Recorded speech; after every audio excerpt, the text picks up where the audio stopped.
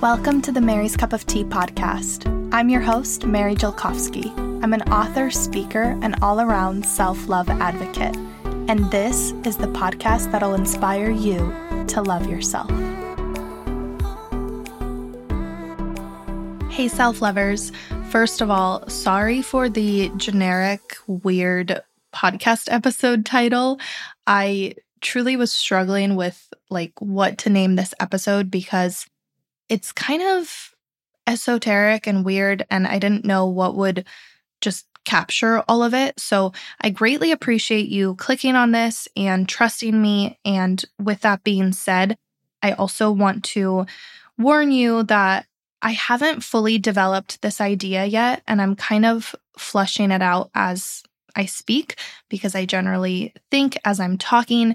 And this is just something that has been keeping me up at night. I haven't been sleeping really well. I've been having very vivid dreams, and I've just been processing a lot, both consciously and subconsciously in therapy and in my sleep and in talking with friends and just observing people in the state of the world and all of that jazz. So I'm going to do my best to put this idea into words, but if it calls you or if you have something to add or some thoughts of your own, feel free to hop on over to @MarysPodcast and send me a DM over there on Instagram because I would love to hear what you think and if this resonated with you or if you think maybe we're on the right track here, but I'm missing a big key, the big piece of the puzzle.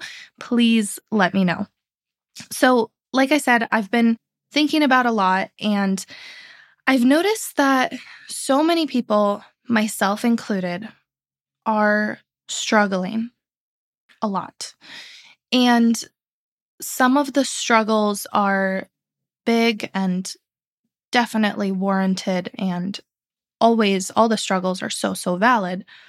But I'll speak for myself here. What I've noticed in myself, which really annoys me, is that sometimes I'm struggling about things that just aren't worth even thinking so much about. It's almost like my brain is making up problems that aren't there. And it's kind of this mix. I mean, hold on a second. I guess a therapist would call this anxiety because it's a lot of stressing about the future and thinking about things way far in advance and overthinking. And I can't say it shows up all the time or super prominently that it's completely ruining my life. But as I mentioned at the beginning, there are definitely some things that have been keeping me up at night. On one hand, there's a lot that we can critique about society, the state of the world, etc. And I love that we're talking about what's not right or what's not conducive to us as individual humans and to humanity as a whole. And I absolutely love, and I will be the first person to say that this has been a long time coming, but I'm really glad that we're taking our mental health seriously and talking about things more openly. And on the other hand, at least in myself, again, I'll speak for myself, I've noticed that I feel like complaining about life has become a habit. And I truly believe that when I'm complaining about something, I'm not really even looking for a solution, or I don't even want it to be fixed.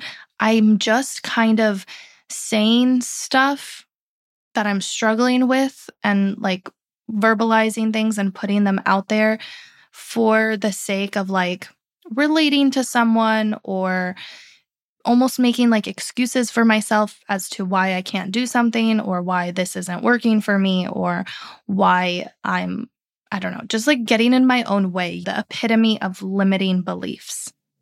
And I firmly believe that the ultimate goal of us on this planet is not necessarily to be happy, but rather to be content and find a sense of peace and meaning in our lives.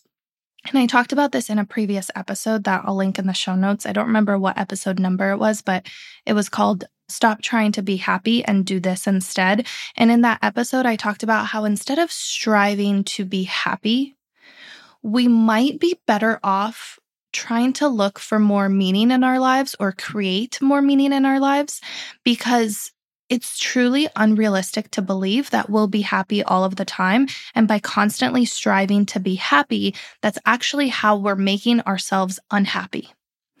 And it's paradoxical, but I think it kind of applies to this whole struggle phenomenon that I'm witnessing, is that by constantly struggling and like giving voice to our struggles and seemingly trying to stop struggling, we're only struggling more because we're so set on not struggling and like fixing every little thing in our lives. Does that make sense? It almost like flips the switch. It's one of those things that like the harder you push, the harder you try, the more you think, the more you process, the more you kind of know and realize things about yourself. It's like you always find something to pick apart, and you're always finding something to criticize, and you're always finding something to work on and some way to be better. And you almost fall into this trap of like constantly improving yourself and never ever just being 100% content, 100% at peace, just enjoying the ride without diligently trying to fix everything you think is quote unquote wrong with you.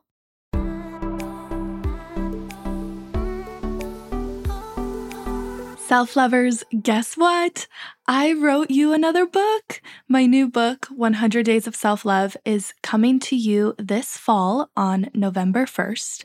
And this new book is actually a self-love journal with 100 daily prompts to help you calm self-criticism and love who you are. So a lot of it is about self-awareness, self-discovery, and of course, self-compassion.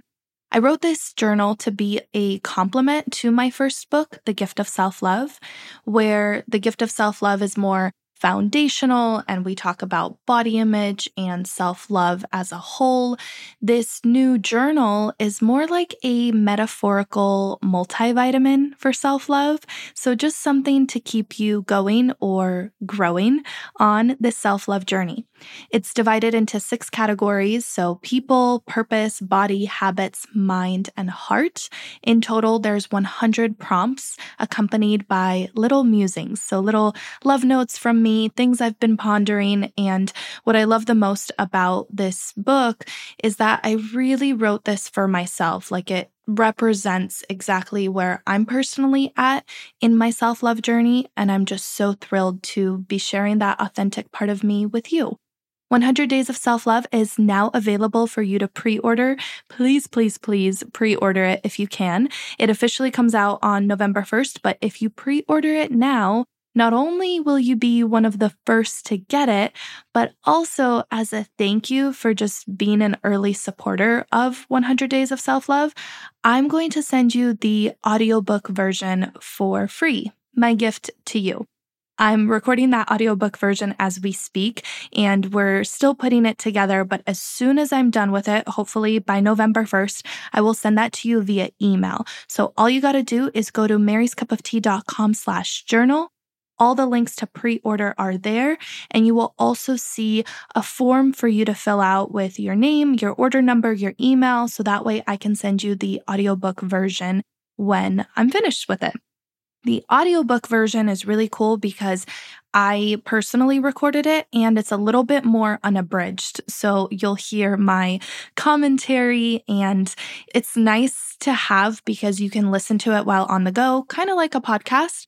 That way you can listen to the prompts as you think about them. Hopefully you will still pull out your journal and answer the questions that I pose. But regardless, I just hope that this audiobook version can accompany the print version for you, so you just get the best of both worlds. Again, go to maryscupoftea.com/journal. You can pre-order the book on Amazon, Walmart, Target, any other bookstore. And if you're outside of the US, check out Book Depository because they have free worldwide shipping. But when you go to maryscupoftea.com/journal, all the links will be handy dandy there for you. Again, thank you so much for supporting me and trusting me to guide you on this self-love journey. I hope that you love 100 Days of Self-Love as much as I do. Can't wait for you to get it.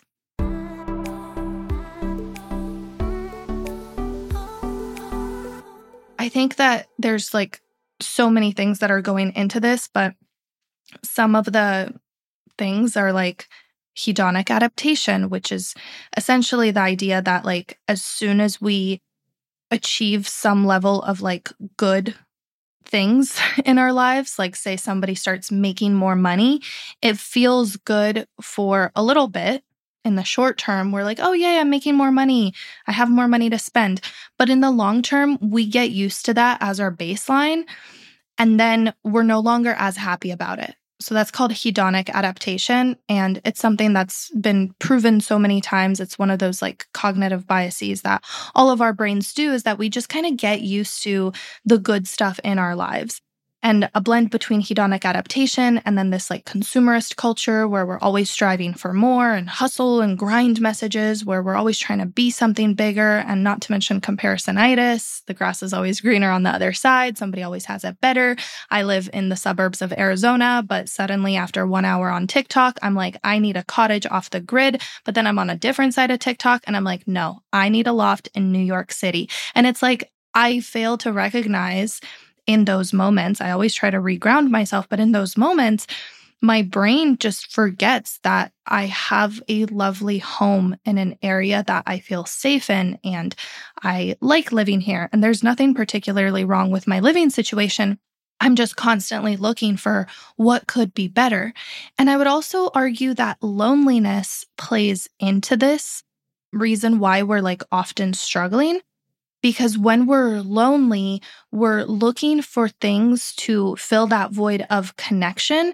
And we think that what's going to fill it is something other than human connection.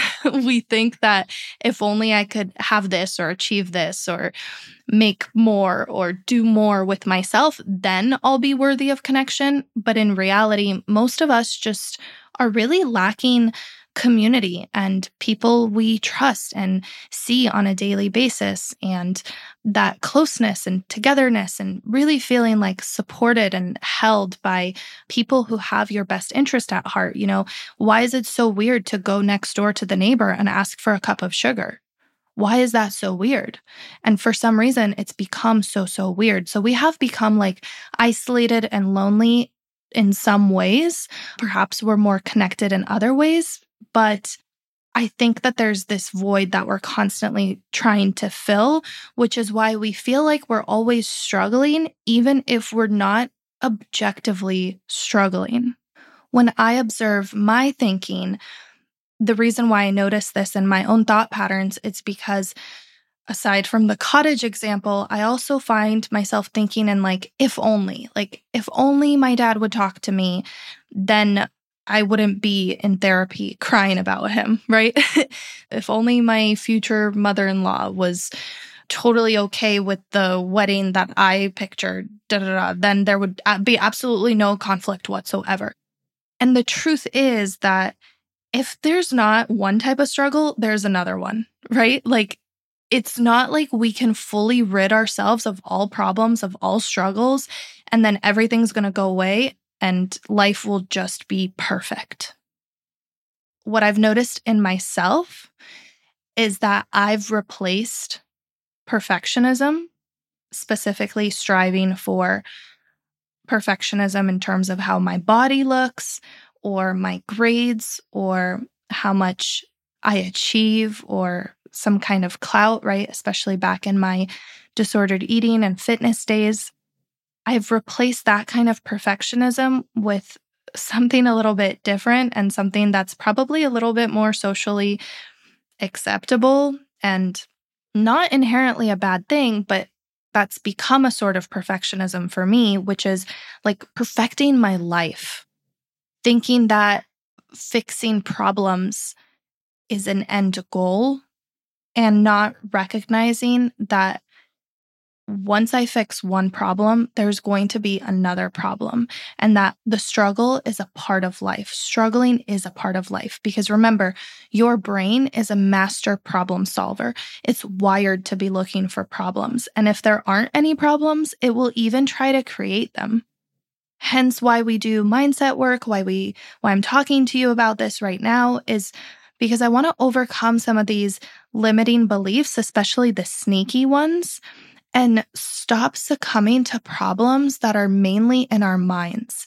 Because sometimes the story is, I must always be struggling with something. I must always be working on myself in some way. There's always something to improve. I am not good enough as I am. That's what it boils down to.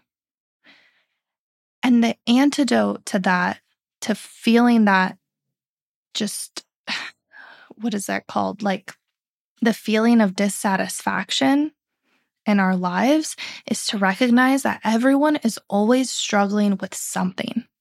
How does it feel if you accept that as a fact of life? That what you're going through right now is totally normal. Whatever it is, you will come out on the other side, but also, even in the midst of it, you are exactly where you need to be and you are dealing with it the best you know how. And there is no overcoming it that is going to like magically fix everything. We're just all on this constant evolution, this constant journey. And personally, I've spent way too long waiting for something to make me, quote unquote, stop struggling with absolutely no luck. And I don't think this is because I'm an ungrateful bitch or something. I think it just means that we've been fed a lie. This lie that says there's some sort of ideal to achieve, and once you've achieved it, there's another one. Again, it's like this blend between hedonic adaptation, consumerism, striving for more, comparing yourself to others, feeling lonely, trying to fill a void, not knowing that it all boils down to just not feeling worthy enough to be content and to give yourself grace to just exist. And the big mindset shift is recognizing that 99% of the time, we will be struggling or dealing with something or going through something. And that is 100% normal. That is life. There's nowhere to go because you've already made it.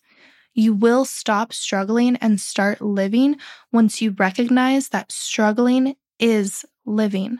And there's nothing particularly unique about each individual struggle. Does this mean I'm telling everyone that bad things that happen to you are okay? No. Mainly, it depends on how you define okay. I think there's a difference between believing that bad things are acceptable and accepting that bad things happen to everyone to some extent. So I believe in having compassion for ourselves and always sticking up for ourselves and knowing what's right and doing inner work and trying to heal the people, the situations that have wronged us. And that includes not necessarily needing to fix everything, knowing that you are already whole, and not needing to know all the answers or find all the solutions, because that is truly impossible. And the more we put pressure on ourselves to do that, the more we'll always feel dissatisfied, disgruntled, just a little bit off, a little bit weird, always something to complain about on the phone with your best friend, never letting yourself just fully let go and enjoy life and just being like, what the fuck? It's fine. We'll just fuck around and find out. But right now, I'm okay. Struggling is living. Paradoxically, the less we resist the struggles of our lives, the more we'll find that these struggles subside. They're not as loud in our heads, and life just becomes a little bit more peaceful. And that's without changing anything external. That's with simply accepting the fact that living is struggling. What do you think? Let me know what you think on the Instagram. I'm sweating because I feel like that message just kind of came out of me. I hope that you received it the way I meant it. Actually, I'm going to trust that you received it the way I meant it. And that's ultimately is just me telling you that you are enough. Your life is enough. And anything you're doing extra is just that. It's just extra. It's just a bonus. But who you are at your core is totally okay and perfectly fine. And you are exactly where you need to be. I hope my words resonated with you today, and I'll talk to you in the next episode. Love you. Hey self-lovers, just one more thing before we farewell. If you've been enjoying the Mary's Cup of Tea podcast, I would greatly appreciate it if you could leave a review on Apple or rate the show on Spotify. Your feedback helps the podcast grow, and as someone whose love language is words of affirmation, your kind words mean the world to me. If you're listening on Apple, you can just scroll all the way down on the podcast homepage, and at the bottom, you will see a place to leave a review. And if you're listening on Spotify, on the show's homepage, there will be a little star, and clicking that star will let you send in your rating. Thank you so much for listening and helping me spread the gift of self-love. And speaking of the gift of self-love, make sure you pick up my book, which is available in stores and online worldwide. Just go to maryscupoftea.com/book and you'll find all the links to order the gift of self-love, whether that's on Amazon, Walmart, Target, small indie bookstores, and wherever else books are sold. Again, thank you so much for your endless support. Please always remember that you are loved. I love you, and I will talk to you next time on the Mary's Cup of Tea podcast. Toodaloo!